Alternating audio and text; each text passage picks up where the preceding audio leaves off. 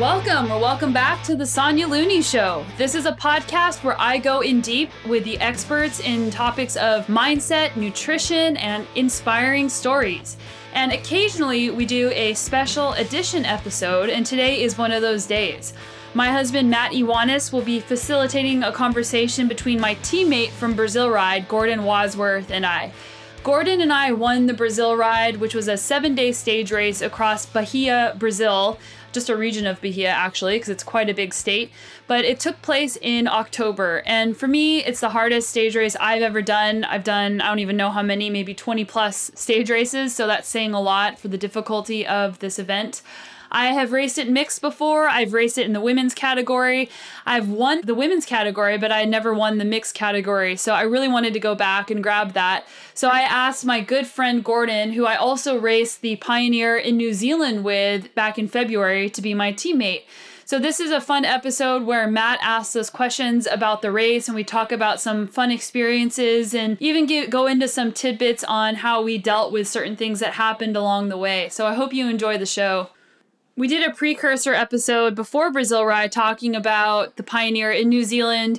We also had Gordon's wife, Emmy, on the show, and we briefly had discussed Brazil Ride. So if you want part 1 of this, make sure you go back in the list of episodes and look for that podcast. Thanks so much for all your support online during the race. It was really cool to see so many fun comments, and I have so many great pictures from Sportograph from the race that I've been posting. So all the pictures in the green jersey, that was the leader's jersey, and it was a great honor to wear that jersey. Those are the pictures that you've been seeing. And now it's the off season for me, so I've really been enjoying having no structure, not having a super strict diet. So I've been eating a little bit more treats lately, which I need to kind of back off on that train. But it's been a really great year so far. It's not over yet, but my racing season is over and I need to work on my recap of the year. That will be done in the form of a blog post. So make sure you guys are signed up for my newsletter. You can do it on sonyalooney.com. A sign-up form pops up automatically when you go to the website, because whenever I write a new blog post or something notable comes out, I send out a newsletter. But I only send out a newsletter maybe once a month, so I don't want to clutter up people's inboxes because I know what it's like to be on a lot of different email news lists. I have played around with the idea of sending out a weekly newsletter notifying you guys of a new podcast episode. I know that some of the other podcasts I listen to do that, but I'm not sure if you guys want to get a weekly email notification or not. So let me know, give me your feedback on that, because I definitely want to do the best thing for you guys. Thank you so much to everybody who is supporting my work on Patreon, a crowdfunding website for projects. The podcast is a really fun thing that I get to do on a weekly basis, but it does require a lot of attention. And I also send all of my episodes to my audio producer, Roma. So every dollar that you put into the Patreon account goes towards the production of the show. So let's get into the conversation today about Brazil Ride. Here is Matt Iwanis, Gordon Wadsworth, and myself.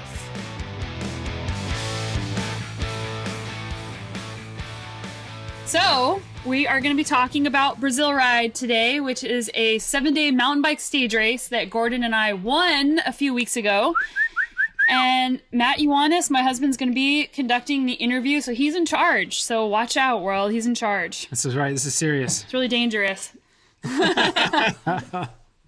Awesome. Well, let's just get right into it then. So first of all, I know Sonya, you've been to Brazil Ride. This is your 3rd time going, I believe? That was my 4th time going, but my 3rd time racing, and I'll tell you guys why really quick. So years ago, I went to race Brazil Ride, and the race was, and they invited us, so they covered our plane ticket to go. But we got there the day before the race started, and my flights got missed, all these bad things happened, and my bike and suitcase got lost. And long story short, I didn't get any of my stuff until day 4 of the race, so I actually didn't race. But that was good because I had a concussion. So don't race with a concussion. Otherwise, the universe will make sure that your bike and your suitcase get lost forever. That's right. It doesn't work. So, and Gordon, aside from losing your bike, you've been there and you've actually won the women's category, correct? That's right. So my last time at Brazil Ride was in 2014. And it is a UCI race for those of you who are UCI fluent and care about UCI. Get those points. I honestly don't really care about it, but a lot of people do, and it adds prestige to an event. So yeah, I raced the women's category with Nina Baum, and we won, and it was a really competitive year. So it was really cool to have that. But I really wanted to go back and race it with Gordon. And Gordon, have you been to Brazil before? And B, have you ever done Brazil ride? I've never done either. Never been to Brazil. I've raced a bunch in Central America, but never South America, and never done Brazil ride. So I was really excited to get down there because it is, I mean, having raced mountain bikes for ages and ages, it is one of the best known multi-day stage races in the world. Like Sonya said, UCI status really kind of elevates it to a place that not many stage races have internationally. So it's the big show for sure. I want to bring something up. So you and I were drug tested at the race because it's UCI, and I was really happy that they were doing drug testing at the Brazil ride. But when Gordon and I got drug tested, it was like day 4 or 5 of the race, and we literally had just raced for 6 hours, and it was hot. So it was the longest day. Yeah, no question. That was the longest day, and the day we were most dehydrated. What was the temperature like? It was like 100 and humid. Yeah. It's a good combo. Yeah, so we finished the day, and they come up to us with their clipboard, and they got like their paperwork. So they have to stay with you until it's time to get drug tested. You're not allowed to go anywhere. So yeah, they took us to the little room, but there's no food, there's nothing.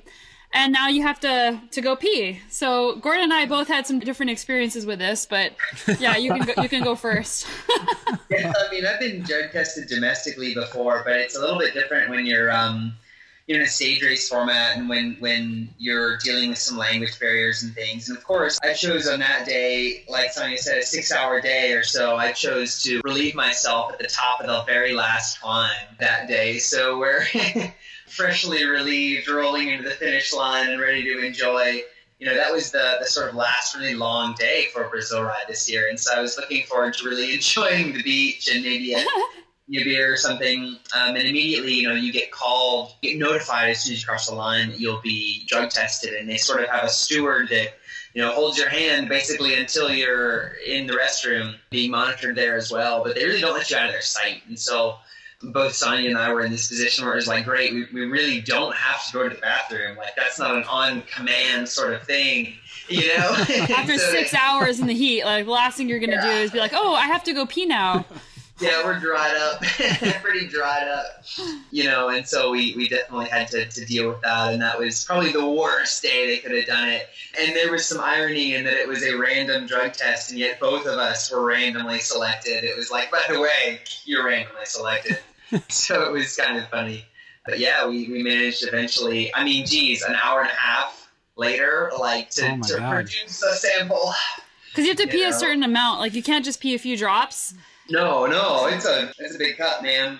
The best part to me was that they put us in these, in this kind of waiting area, and it wasn't super hot in that waiting area, but it was not pleasant. And there's like 5 athletes back in there, and all we have to drink are these tiny little containers of mineral water, and I think I drank a half a bottle of champagne that was left over from podiums. So whatever my BAC is when they get that test back, fortunately, that's not a performance-enhancing substance. It was kind of like, great. Yeah, man. It's always a mixed bag, But that was, I'm with Sonya. That was it was good to see that they were taking that seriously at that event because, when the UCI is involved, that's very much what they're there for, right? Is to sort of guarantee that the playing field is level, right? And drug testing is a big part of that. So that was good to see. And again, it further legitimized the event and our result there. I think it's kind of interesting as people that may not be in the pro category or may not race UCI that often, they don't have the experience of drug testing. So maybe I'll direct this towards Sonya. So what exactly goes on? Like, is there a little curtain you stand beside? Is somebody holding your wiener? Or like, where, how do they verify what's going on? Well, I don't have a wiener. Thank God. I think you can verify this for sure. Verified officially. Yeah. But it's really strict, and they need to make sure that you don't have like a secret bag of clean pee that you're hiding that goes into the cup. So basically, you have to pee a certain amount into a cup, and it has to be like, I don't know the right word for it, but like thick enough particulate matter in the liquid solution. So I had to drink a gallon of water before I could pee. So I was like, please, I hope I can go. And then when they tested, I had almost had too much water. So I almost didn't have thick enough pee. So what happens is they have to watch you. So as a female, you have to go into this little stall and you're with a girl and she stands right in front of you. And you have to crouch. You cannot sit down. So you just race your bike for 6 hours. You're 4 or 5 days into the race. Your legs are sore. It's really hard to hold like basically a squat. You know, you have to hold the squat and then you have to relax your body so you can let the pee out while somebody's watching you and they have to watch you go into the cup. So it's a humbling experience to have somebody watch you pee. I mean, most people don't have that happen to them. So, but I mean, those are in place for a reason. Those rules are in place for a reason. And yeah, it's just interesting because people don't really think about what drug testing actually looks like. And that's what they're allowed to do whatever they want. Like the people watching you, because their job is to ensure that it's done properly. And then you have to fill out all this paperwork and also write down all the supplements you've taken in the last 7 days. So yeah, I mean, it's legit. That's pretty cool. Well, maybe let's sort of roll back to the beginning of the race a little bit. So you guys both came from different sides of the continent pretty much, right? So Sonya's in Canada, coming from the West Coast. Gordon's pretty much East Coast. So you guys met up in, where did you guys meet actually at the start? We met a few days before the start in the town. So the town was Ariai da Juda, and it's on the beach. It's beautiful there. I mean, perfect sand, beaches. The water is like this beautiful teal color. I actually never actually went into the water because I was always too tired, but yeah. I didn't have the opportunity to go this year, but Gordon, your wife, Emmy, was able to come and race as well. So what was that like being able to travel down there and experience different culture with her? And I know I actually have to direct this to both of you guys. I know that you both speak relatively passable Spanish, and you're both extremely extroverted people. How was it not speaking Portuguese? And was it did people speak English or could they understand Spanish? Or how'd you deal with that? Yeah, so a lot in there, Matt. Woo, gracious. So my wife Emily we had kind of decided that she was going to come down and do Brazil ride this year, and we found her a really good partner in Jordan Salmon from Brevard, North Carolina.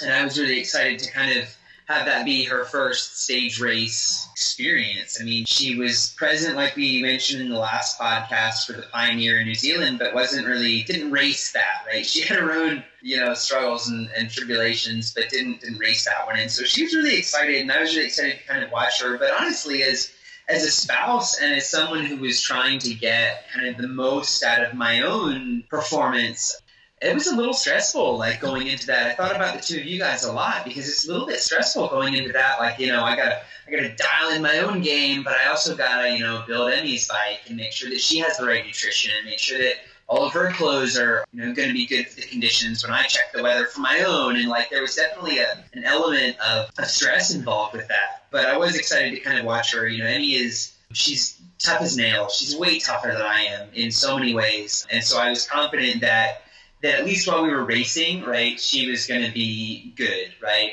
The prep, the takedown and the prep and all that kind of stuff, maybe I'm sure we were going to work together. But while she was racing, I knew that each of us would be able to give 100% to the racing effort on the day, and that I was really confident about. And so I kind of put some of that stress at ease.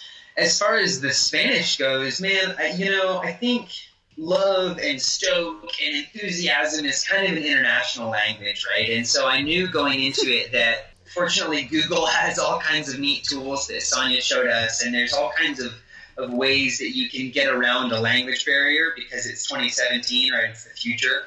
But I think we picked some up. We learned how to say everything hurts.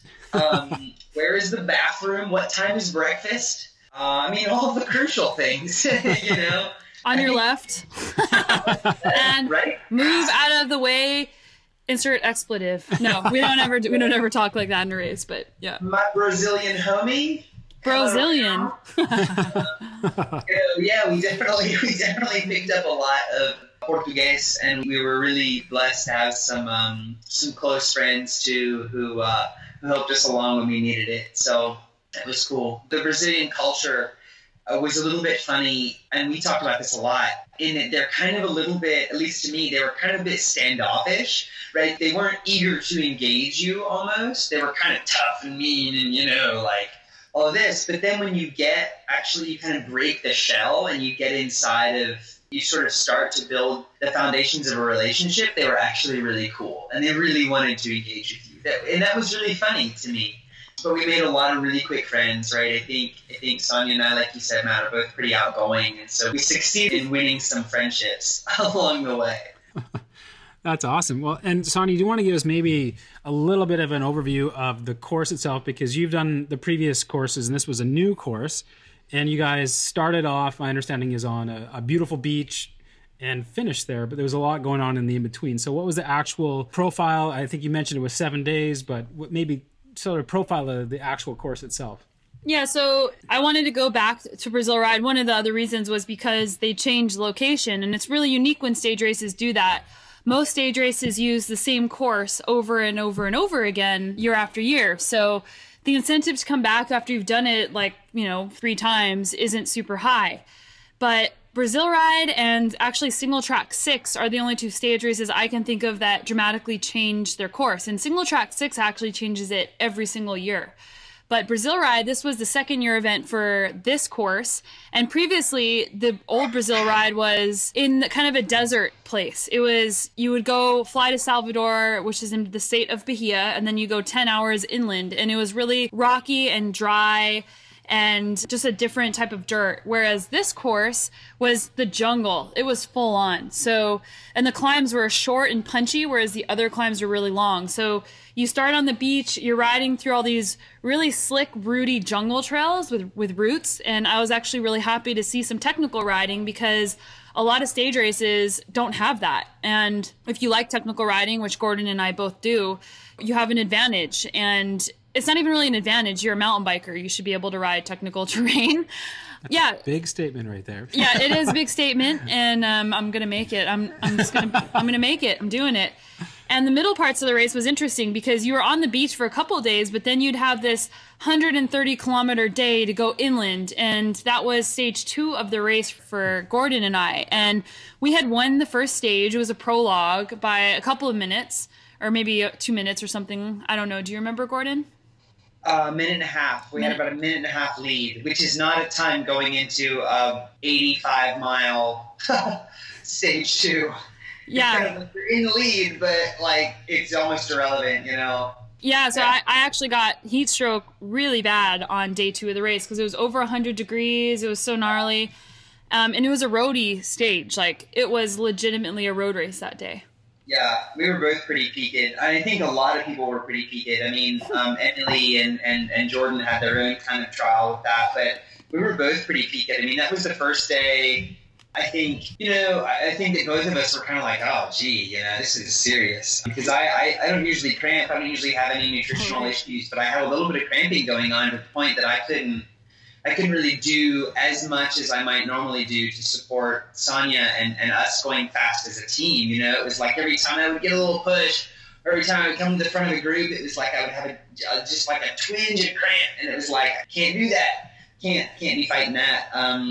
And so we had a really long, trying day 2 because you kind of crawl up from Ariel de Ajuda up to the mountains, and so you net gain elevation, and some of that was pretty steep, pitchy stuff, and in the boiling sun. I mean, some people's computers reported 105 degree temperatures, and it was just really tough. And so we, about halfway, maybe a third of the way, we kind of realized that we really had to back off and ride our own pace. And then about halfway at the first main aid station, we saw the competition that we were racing. Maybe I should back up. We kind of pegged them right at the start, and they rode like bandits, man. I mean, they rode hard. We had seen them in the single track briefly on day 1 because they had started staged before us, and knew at least that we were stronger in the technical, right, based off of that little sample. But then we get into this long dirt roady stage with a lot of bumpy road,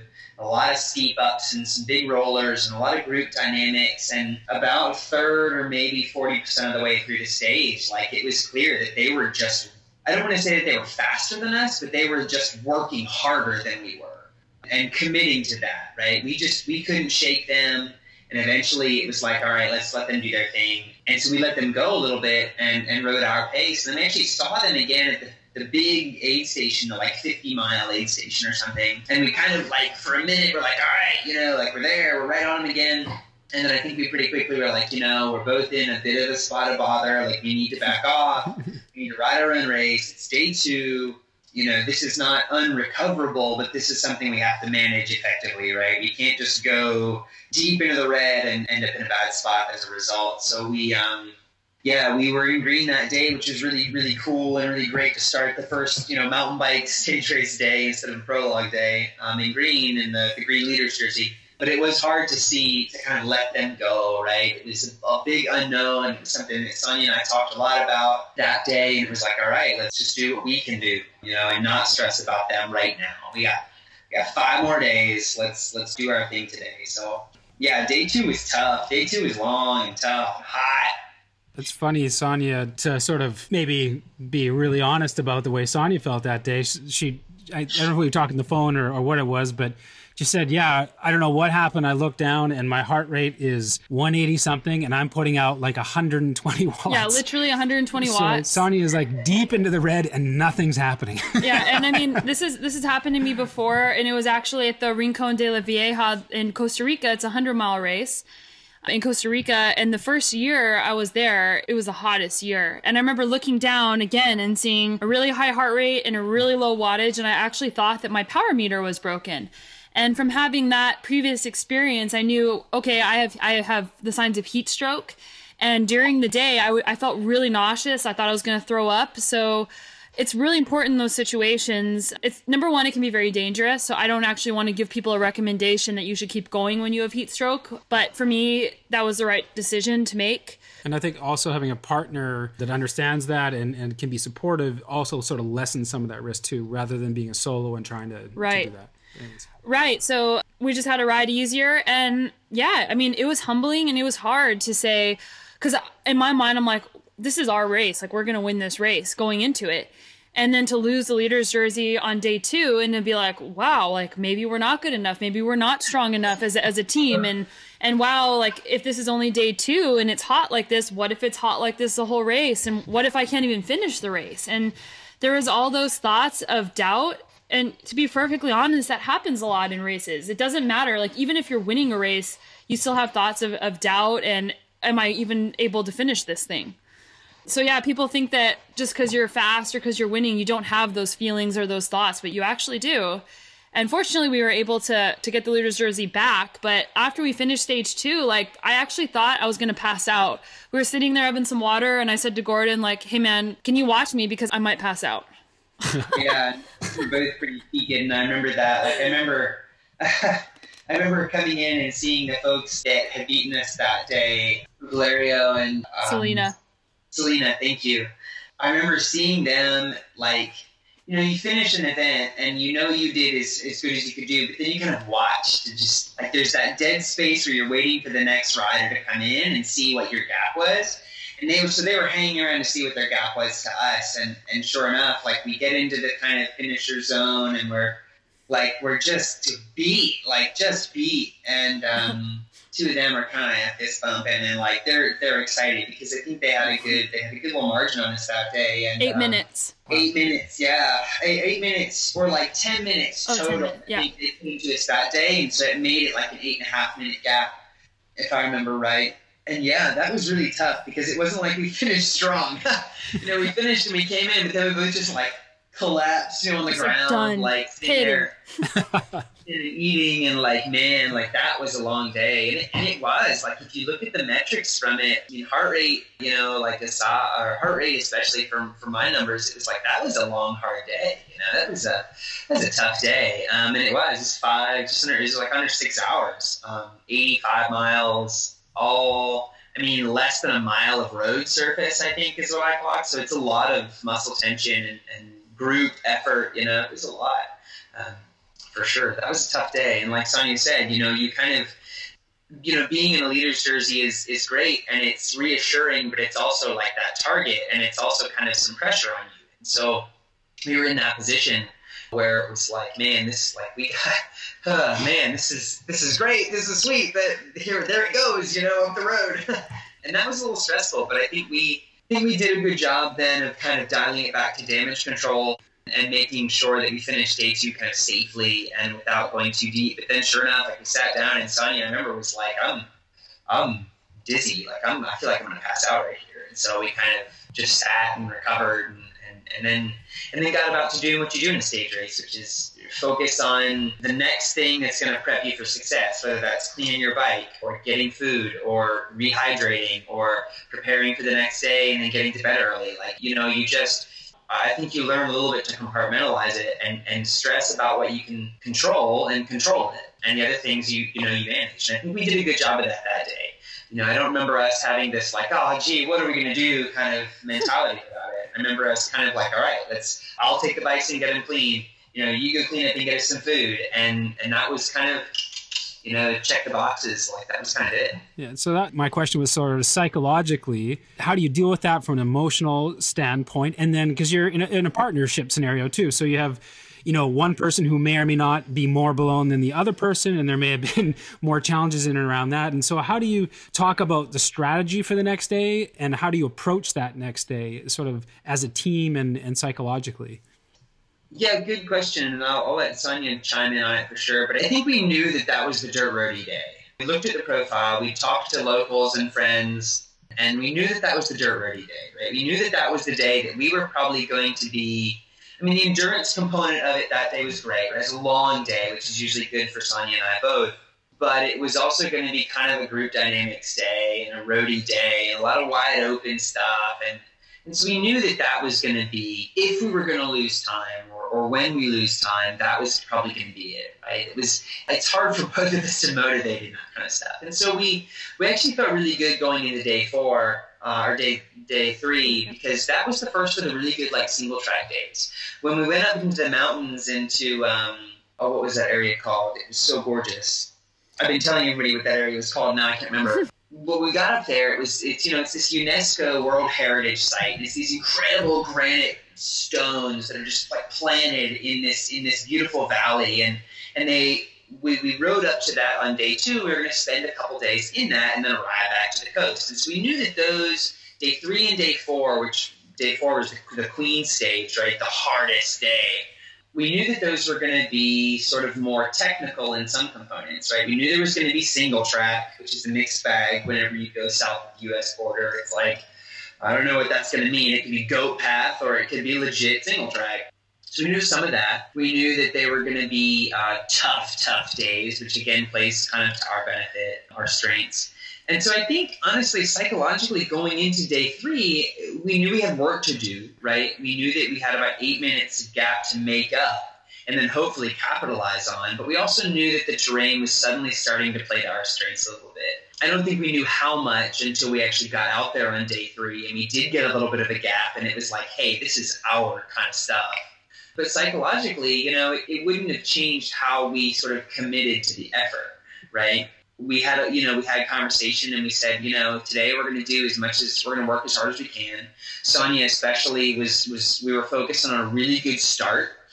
Sonya's been working on a bunch on those, and it showed a lot every day how much work she'd been doing on starts, because it was like we could get out and with the right group just stay clear. And that's what we did, So we focused on a good start, focused on staying safe, focused on making time where we can, and day 3 was a killer day. I think probably my favorite day of Brazil ride. Yeah, that was my favorite day too. And I also think that making tactical decisions, whenever there's a lot of people, you come into a trail, but people would just line up, stopped, waiting to get in the trail. And instead of just getting in the line, I would just go up the side and just get in front of as many people as possible on the trail, because I got to get in front of you. So psychologically though, going into this day, so you're down 8 minutes. But I know that Gordon and I work well as a team together because we had raced together before in New Zealand. I know that neither one of us are ever going to give up, ever. I also knew that it was also going to be hot again, but I knew that, okay, it's going to be hot, so what am I going to do about it? So right. There was a couple moments where it feels like you're on fire because the sun comes out and it's 100, but it's also humid. It feels like an egg, like when you put a fried egg on a frying pan. That's what it felt like to me. So immediately taking action, pouring water on yourself, backing off the pace, trying to ride in the shade, even if it was for a few seconds. So I really was focused on that. And also just letting the day go. Like you're going to have good days and you're going to have bad days. It happens in training. It happens at work. It happens all the time. So being able to let the bad day go and not let the bad day define you is really important whenever you're doing anything. So especially in stage racing. So when I woke up on day 3 in the morning, it's like the evening after the bad day, I actually felt fine. Like at dinner, Gordon and I were back to our normal selves again. And we were looking around at everybody else, and almost everybody, like a lot of other people were pitted, like to use Gordon's word, like destroyed. Like just looked like death warmed over. So I was like, well, at least we don't look like that. That's good. And then, yeah, like day 3 started and the legs were there. We felt good and we had a killer day. Like it was 50 miles. It was the hardest day, even though it wasn't technically the Queen stage, but it was freaking amazing. It was a fun adventure. We really enjoyed it, and it really showed.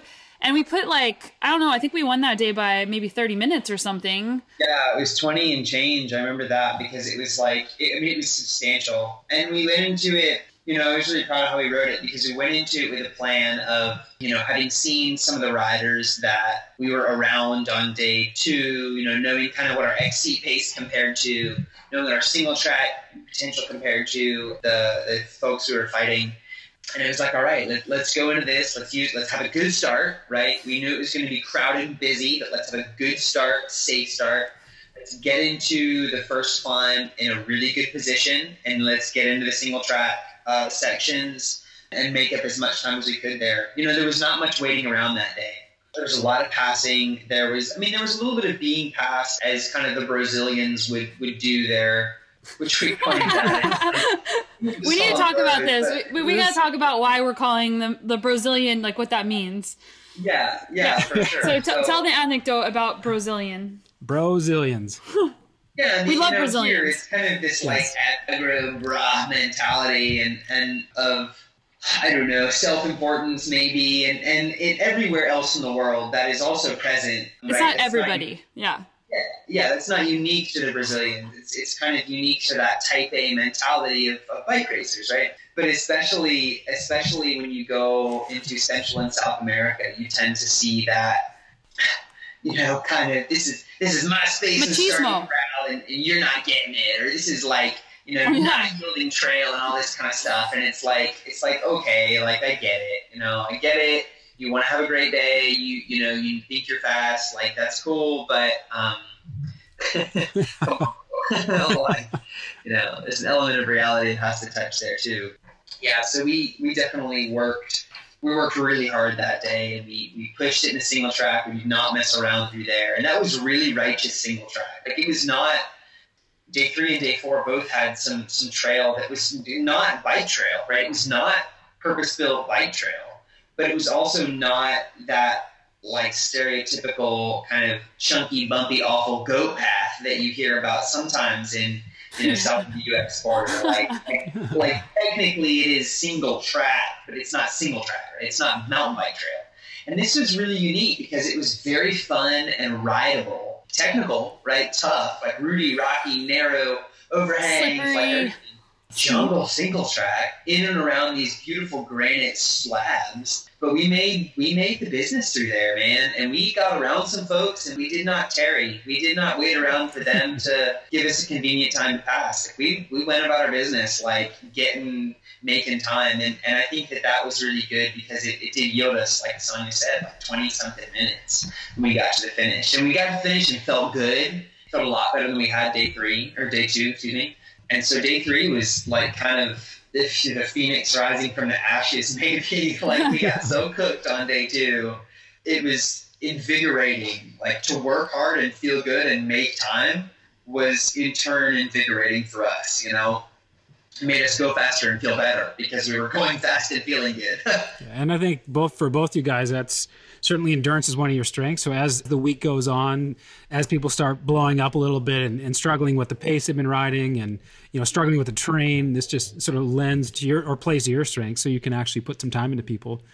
But yeah, that's funny. The sort of cultural difference between the value of single track and how it fits in. And even, I think it might even be most specific to North America. And this is a very general statement, but North American races put a premium and North American riders put a premium on single track, where some other places put a premium on fitness. So you don't often see amazing single track in races that aren't in North America, because that's not where they put the most value. And it can be frustrating for North Americans to go to a race and finally the single track is here and there's dude walking with his arms out on both sides. You're like, no one's getting by. And you're like, hey man, you're walking. I'd like to ride it. Whereas in North America, if there's someone behind you, you move over and bam, they're gone and you just sort of continue on your way. So sometimes you have to sort of not everybody's like that, but there's a general cultural difference you have to battle. So you guys now are in the leader's jersey. You've taken that back. How was the rest of the race? Was it just sort of put up your feet and roll through it? Or like it appears so easy from the outside. I'm in the leader's jersey. Sonya, why don't you take that? Yeah, it wasn't, like you're still racing every single day and anything can happen, like a 20-minute lead while you have a couple flat tires and poof, it's gone. Or you have a heat stroke again, poof, it's gone. And there are no guarantees in stage racing. And there's never enough time where you actually feel like you can kick your feet up. And I'm fast forwarding a little bit, but on the last day we had about an hour lead. So we're like, okay, it's the last day. Let's maybe like cool off the jets a little bit and not ride at a maximum effort. But we couldn't because there was a battle for the last spot on the podium for third. So the third and fourth place teams were riding like demons. Yeah. And we weren't about to give up. Like we want to win as many stages as possible. So that forced us to ride harder. But going back to day 4, 5, and 6, basically, is when I have a race number on my bike, and Gordon, I know you're the same way, it's like, I'm there to race my bike. I don't care how far ahead I am. I want to, there's people I'm racing that aren't actually in my race. I want to beat as many people as possible, and that's why I'm there. Not in a mean way, but I'm there collecting souls. Yeah, I'm there to not just to beat people. I'm there to ride my best. I'm there to give my best performance, and again, ride a race that I can be proud of. And whenever I finish the day saying yes, even if it's not winning the race, I want to finish every day saying I gave that my all, because that's what matters to me. It doesn't mean anything to me if I just go ride and just kind of putz along. I want to race. Yeah, there's no joy riding when there's a race number on.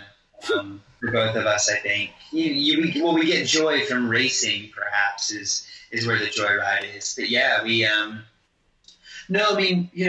back up and start with your question and sort of answer it in sequence of days, right? We did have a decent gap on day 3, but we knew we stayed. We still had 20-something hours of racing left, right? We had done an hour's prologue, we've done a 6-hour day, and then we've done another 4.5-hour day. And it's all of a sudden we're in this position where we have a lead, we still have 20 hours of racing, right? So between that and just between the component of how stage racing works, right, you definitely don't have time to kind of kick up your feet. And so we did. We stayed in that same mentality of let's check the boxes every day. Let's race as hard as we can and do everything and make sure that every calorie we burn outside of racing, every action we partake in is forwarding the goal of riding well and riding safely and riding strong. And that was really tough, right? Brazil Ride, Sonya had told me, this is one of, if not the hardest stage races. And I think that I know some of our listeners will empathize with this, and you guys certainly will. The hardest, it's hard to conceptualize the hardest, because if it's truly the hardest, I'm probably dead. The spectrum of things that are easy and things that are hard is so different for somebody that partakes in endurance mountain biking, because every ride is hard, right? But we still had a lot of really hard racing left. To go back a little bit more, when Emily and Jordan, her teammate, came in on day 2, they were blown, especially Emmy. She had really struggled with some heat stroke and some nutritional deficits. Some of the aid stations were not as well stocked as we expected them to be. And so it immediately took a turn to, it was not, gringo style racing where you pull into the aid station and there's everything you could ever want. There's chocolate-covered Twizzlers, right? It was here's the water, and there's the trail, like it was like, oh, gee. And I think that really worked. I know that worked Emily because I think she was expecting and needing some additional nutrition and stuff. And it worked us. Like when we got to the first full aid station on day 2, it was like, oh man, like this is the sweet aid station. Like I'll take some, what did they have? Gummy worms, and I'll fill my bottles with Coke and water, and off we go. And throughout the week, we would show up at the last aid station before it had even been set up. So, like, we really had to tune our output based off of those details a little bit more, I think, than we thought. But, yeah, there wasn't much putting the feet up. There was a lot of work all week. Yeah, I have a question to do with gear. I mean, there's a lot of talk from Sonya, and I know you guys are really sort of meticulous about the way you prepare and the bikes you ride and how you select stuff. So head tube angles. So first of all, what was the sort of the craziest stuff that you guys saw at that race that you're like, what is that person doing riding that? Because you sometimes see that. And then what did you guys select as? I mean, Sonya, you've been to this kind of a race before, and Gordon, you've raced a ton. What did you guys select for gear, and sort of how did you plan that out? Well, my go-to for every stage race is a full suspension. I've raced a lot of stage races around the world on a 26-inch hardtail back in the day, and I've since retired from hardtails. So I'm retired. I don't ride hardtails anymore. I can think of one race that I would, and that's pretty much it. So I always ride at these types of stage races. My bike is a Scott Spark 900, so it's a 29-inch in the 100 to 120 millimeter range full suspension bike. And I've been riding Shimano XTR 2x11 because you want to have good gearing. So whenever it's downhill and you can pedal, you can get extra advantage. And when it's steep as heck, you can still ride up as well. So the bikes that I disapproved of were all the hardtails, which my partner happened to be riding one. Yeah, so I raced for Pivot Cycles, and I raced, I had a decision between the 149 SL and the, which is their 100 mil travel rear end fully, or the less, which is a bike that I race and ride a ton. Both as a single speed and a geared bike. I also have a 49 trail that I thought briefly about, but that's just too much bike for a Brazil ride. And I did. I went with the less. And hardtails are something that I spend a lot of time on. I won't say that was the best bike for Brazil ride, but I think for me it was, right? The hardtail is cool because it has 2 bottle cages. It has a super stable feel and geometry, and with the dropper post too, I was really able to shred and pace with Sonya. But the hardtail is nice because it gives me kind of a really good platform to support, right? Even if it's not as comfortable in some cases, it's really light, which offsets, maybe carrying a bigger pack. Carrying my water. Yeah. It's super efficient, it's super light, and I think it supplements us as a team really well. We saw that in Pioneer because I could carry several bottles. We saw the same thing in Brazil because I could carry, a Camelback with some water for myself and then a bottle or 2 for Sonya. And it was like, this is the right tool for the job, I think. And it happens to be a bike I spend a tremendous amount of time on here stateside and race a lot stateside. So we both had 100 millimeter Fox step cast forks, and we both had dropper seat posts as well. And I think we were able to pretty well keep pace with each other based off of those component choices. Similarly geared, Sonya has Shimano XTR Di2. She had a double chainring, which was awesome. I opted for a single chainring for simplicity and weight, and a 46 out back. So she had a little bit more gear options than I did, but not by much. There's maybe one climb that I kind of had to buzz up on a little bit faster because of the gearing. But generally speaking, I think our gear were pretty hero. I think we made smart choices in terms of gearing. I knew that our competition brought both hardtails and fullies, and they swapped around a little bit. I didn't know that. Yeah, they had hardtails one day, and they had fullies most of the rest of the race. Oh, okay. But we did laugh. Our some of the German competition that we had referred to my bike as the family planning bike, which I got the biggest kick out of. I got the biggest kick out of that. How is the family planning going today? Are you on the family planning bike? Yeah, good choice. Yeah. Really funny. The Sportograph team, Tom, Janice, and Betty. Yeah, they're awesome. They own Sportograph, and I'm sure a lot of you guys have heard of Sportograph. Like they're a company that does all the race photos at tons of stage races. And I didn't really know much about it, and it was cool to meet the guy that started it because he was a trip, and he's a good rider, and his wife is awesome too, and they go do all these stage races. They were bruisers for sure. They were tough as nails, and they were a lot of what I love about endurance mountain biking, because they were so fun and so engaging and so like competitive all at the same time. Sonya mentioned on day 6 there was kind of a throwdown, and they were one of the teams throwing down. It was like, wow, like, woo, there's some heat, man, some heat. They were cool. They were really fun. They were definitely a trip, but yeah.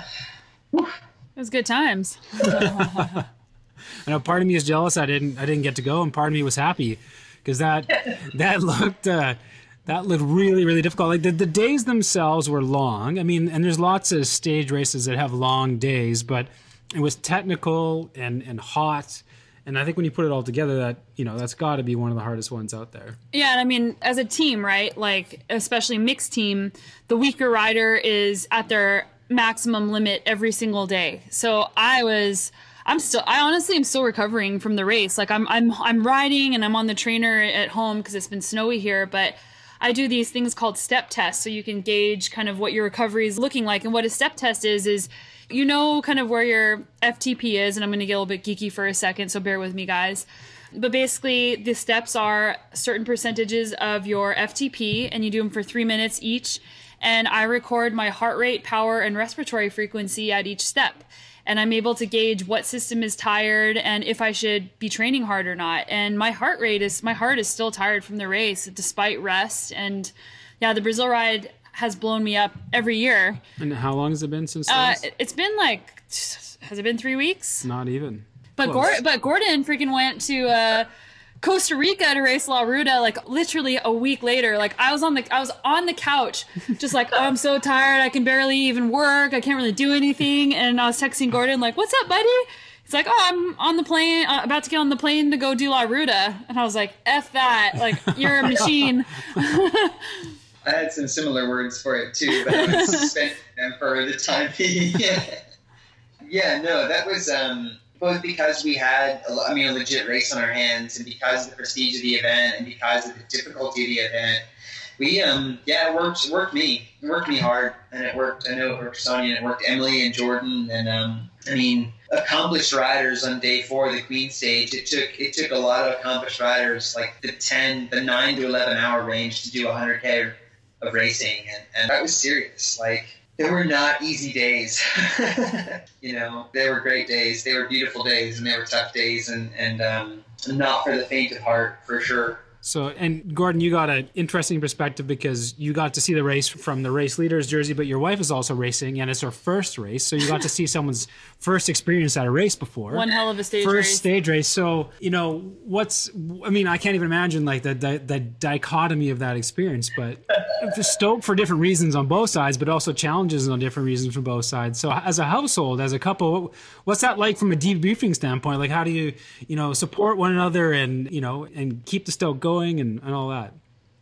Yeah, it was interesting wording of you asking what it was like from a debriefing standpoint. And I don't know that we did debrief until we were in Sao Paulo, I think, on the way home. And we had a couple hour layover, and we sat down and we ate too much food, and we just like talked about that experience from our own eyes, from supporting each other. Emily is awesome because she knows me in this context of competing many, many, many weekends of the year and training every day in one capacity or another. And so she knows me in that capacity. But it was the first time she had actually gotten to see the same things I was seeing. Ride the same trail, experience the same heat and humidity and difficulty of terrain. And while I was totally impressed knowing that she had some fitness and had some preparation going into it, but also seeing every day what that was like totally impressed that she finished as much as she did. But at the same time, I think it gave her a really good firsthand appreciation for how much that taxes me and how hard those sort of things are that are on the outside, they're really fun, right? They're a great fun thing you're going to go do, right? Oh, that must have been fun. You raced 7 days in Brazil, and it's fun, maybe. I'll get back to you on the fun, It's kind of that type 2 fun, some people call it. I know that it gave Emmy a appreciation for like how tough those kinds of things are that I'm traveling to do all the time. And on the one hand, I think she really appreciated that. Like, it gave some gravity to that. And on the other hand, it actually kind of helped fine tune what she really enjoys or doesn't enjoy about riding. And so as we're building out like our 2018 schedule, it's like there's some hard Brazil ride type stuff on it. And she just, she found out she doesn't enjoy that in the same way I do, right? It's not a fun vacation thing to do. That's true. There's some awesome pictures of us at the Pioneer earlier this year. I was racing with Sonya from a couple of perspectives, and there's pictures of me just in the van, so blown, like just completely, absolutely just destroyed. All tuckered out. Yeah, I have pictures of Matt just like passed out asleep, and pictures of Matt at the finish line just like totally done. And in fact, in Colombia, there's a picture, because Matt also raced Colombia. There's a picture of me, and you could see how hard, or maybe this was from Costa Rica. It was some race we did. And you can see, like, from the indentations in his arm, I'm gripping his arm, just staring at him, like, this look of complete concern on my face of him at the finish line are like, are you alive? Well, and that's, a fair question. And I suppose I should ask you this is, often when we race, we'll be at these very, like, big international stage races or 100-milers or really physically taxing races. And I would say 99.99% of the time, Sonya's at the finish line before I am, and our experiences are often different in the race. So what's that like from your perspective, looking at your spouse, and so how does that change your experience, and what's going through your head? Well, first I'll tell everybody that you beat me in one of the stages in Colombia, so it does happen from time to time that he and his teammate beat us by 1 minute, but they beat us, and I was happy for Matt, but I was sad for me. Not because that he beat me, but because I was just... That was one of the most miserable days I've ever had on a bike. And I'm not discrediting you rode like an animal, and I'm not discrediting you in any way. I had a great day when I saw you. I hammered extra hard. Yeah, that's good. I'm glad you did, and that's how it should be. That's how it should be. So yeah, like whenever your partner is there, and maybe you're the faster partner, my number one concern is that I just want to make sure that you're happy and that you're having fun, and that you're suffering in a good way, not in a bad way. Like, because that's what I want. Like, I want you to suffer and have a good time, but I don't want you to be suffering because you're hurt or because have heat stroke or any of those things. I've had both of those. Yeah, which have happened. Matt's endured all those things at these races. So I'm always at the finish line just hoping that, that he doesn't finish too close to me because I'm competitive, but also hoping that he's out there having a good time and that he crosses the line feeling fulfilled and proud of how he rode. And I have to say, and give Matt a lot of credit, like this year, he's ridden incredibly well. Like, there are some stages over the course of the year in races where he wasn't very far behind me, like 10 minutes. And it used to be a lot more. That gap used to be a lot bigger. So he's been riding incredibly well. And I think that for Matt, I mean, his background is playing basketball. He played college ball, and then he got into cycling, but he's never really done... Like, he's been doing endurance racing, but he never really learned how to race properly. So it's been also fun kind of being a mentor for Matt and teaching him, like, what it's like, what you do to race properly in an endurance race. Yeah, and that's there's one thing to learn how to train, which is always a challenge, and then there's another whole, ball of wax learning how to race. And it's cool that, as you can pick this up later on in life, or you can do it from being a kid, but learning how to prep well and race well the actual racing itself is another whole skill set. So you can be strong and fit, and it just doesn't translate to a good result, which is kind of cool. Yeah, and then knowing how to support your partner, like, I mean, Matt has to support me as well, like knowing how to support your partner when maybe it didn't go like you wanted it to go. And I'm a little bit weird. Like, I hate it when people tell me good job when I know it wasn't a good job. And that's something that I'm sensitive about and something that Matt's really aware of. Like, he won't tell me good job when he knows that I am not happy with my race. And also knowing how to troubleshoot what happened. Like, some things don't go well, and being able to be honest with yourself and with your partner or your friend or whoever you're speaking to about the race and how to make it better. And also to tell your partner, like, hey, you're being way too hard on yourself, which Matt does that for me quite a bit. Yeah, I think it's one of the challenges for you guys both being, really at the top of your game is, you want to do well all the time. So when things don't go well, you can sometimes get pretty upset. And you guys both outwardly do a great job of, being positive and supporting everybody around you. So I think we've seen lots of comments pop up on Instagram and Facebook just saying you guys were amazing at Brazil Ride. You were positive and smiling the whole time and nice to everybody and sort of bringing Stoke along with you on the trail. So that's pretty cool. Yeah, it was cool that people could kind of feel that about us because of the language barrier. Like they actually interviewed us about that on the stage one day. Like you guys are always positive and have good vibes, and like how do you do that? And my answer was, don't take yourself so seriously. And when you don't take yourself so seriously, you can laugh at yourself and you can be kind to yourself, which isn't always easy to do. But outwardly, you know, you're setting an example of what that looks like.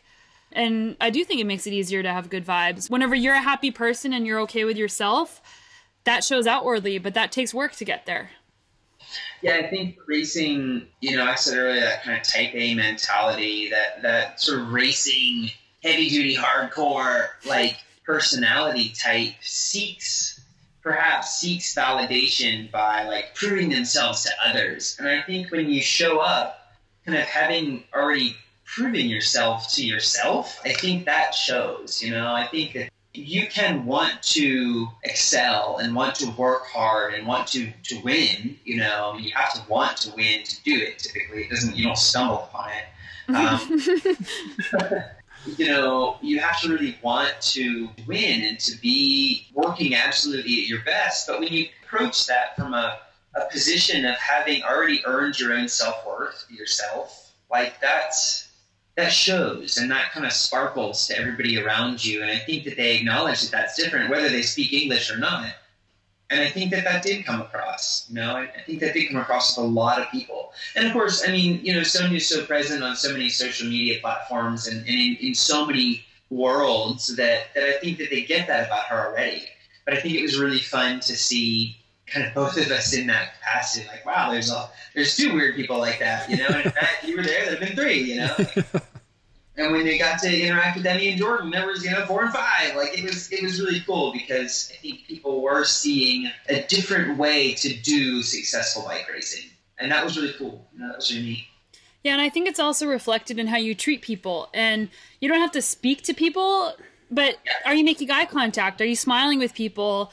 Are you approachable? And that's something that just it's body language and it's how you carry yourself. And if you're afraid that people are judging you and like you're insecure and you know what, guess what, it's okay to be insecure and it's okay to be worried about all that stuff. It's a learning process. I've completely been there. I cried through my first year as a pro. In my races I would cry because I suck so bad, and it was really humbling, and I was like worried that everyone would think I sucked, and I was that person, and I was that person. So I'm not afraid to say that. And everybody has a journey. So, you know, work on your journey and work on getting to a point where you feel good in your own skin. And it's not a finish line. Like it's something that I constantly have to work at.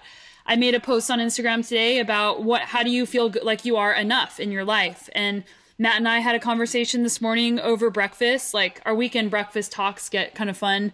But we're talking about recognition and caring about what other people think and the line of that. And we could go on for another hour about that. But just getting comfortable with who you are and accepting yourself for who you are, I think is a really important thing. And it's through talking about it with others. It's through journaling. It's through reading a bunch of books that you find valuable. That's how you work on that process. It's self-awareness. And I really do think that the bike teaches you a lot about that. And I think both you guys are good examples. And I think especially when you're at the top of your sport, whatever sport that is, or the top of your community, whatever you are, you have a responsibility to act in a certain way, because people will follow what you follow because they want to be like you. They look up to you. So you truly are role models, and you guys both do an amazing job of setting the tone for people around you. And it's surprising that inadvertently people will sort of mirror behaviors, right, that are either positive. I mean, I'm not going to grow a mustache. You have a fabulous mustache. I tried, but it just didn't work for me. But in general, if you are outgoing and nice to people, enthusiastic, and that trickles down around you, and it's great to see that both of you guys can lead by example. So well done. Oh, thank you. Well, I think we're pretty close to our limit here. So I wanted to thank you guys both for being so honest about your experiences and telling us about how awesome Brazil Ride was. And is there anything you guys wanted to wrap up with? I just want to thank Gordon, again, publicly. Like, Gordon is such a great partner, and in racing, and such a great friend. Like, I feel really fortunate to have found really cool partners this year. Like Gordon is, and my teammate from La Landa, Amy Beth McDougall. Like, all the team races I did this year were successful and fun, and it's really cool to have positive and inspiring people in your life, and you are who you spend your time with, and you are who you surround yourself with. So it's really cool to have you and Emmy and Matt and everybody around us. That just makes the experience so much better. Like, a bike race is just a bike race, but it's the people that are there and the experience you have with those people that really make it matter. Yeah, and I mean, to mimic that, to repeat that, same from my perspective, and you are, like you said, you are who you surround yourself with, and you control your experience in the sounding boards that you bring with you, and yeah, to have you as a teammate who, if someone asked me why we had teamed up a couple of times together, and I said, it's quite simply because I don't have to be emotional support for Sonya. I get to have a very clear role, and that is to help us move as fast as we possibly can. Carry my shit. And not have to play emotional support, or very rarely do we really have to emotionally support each other in any other way than building each other up. It's none of this like standing on the side of the trail crying business, which we've all done and has its place and has its time, but not an ECI stage race. Let's button it up before that, and that's a real blessing, and it's a friendship and a partnership that I really treasure, and same to you guys. It's been awesome to spend 60 cumulative racing hours with Sonya and with you, Matt, and to see all of us undergo some changes and go into an off season and stoke the fires, build, focus, rest. Rest. Yeah, we texted about that a little bit this afternoon. Yeah, all of that. I'm excited. It's been a really fun 2018. I'm really seeing the podcast take off and see folks get so excited to hear new additions and listen to some amazing people that I've always wanted to hear interviewed. So kudos on that, and thanks for having me on again. Yeah, thanks. Awesome.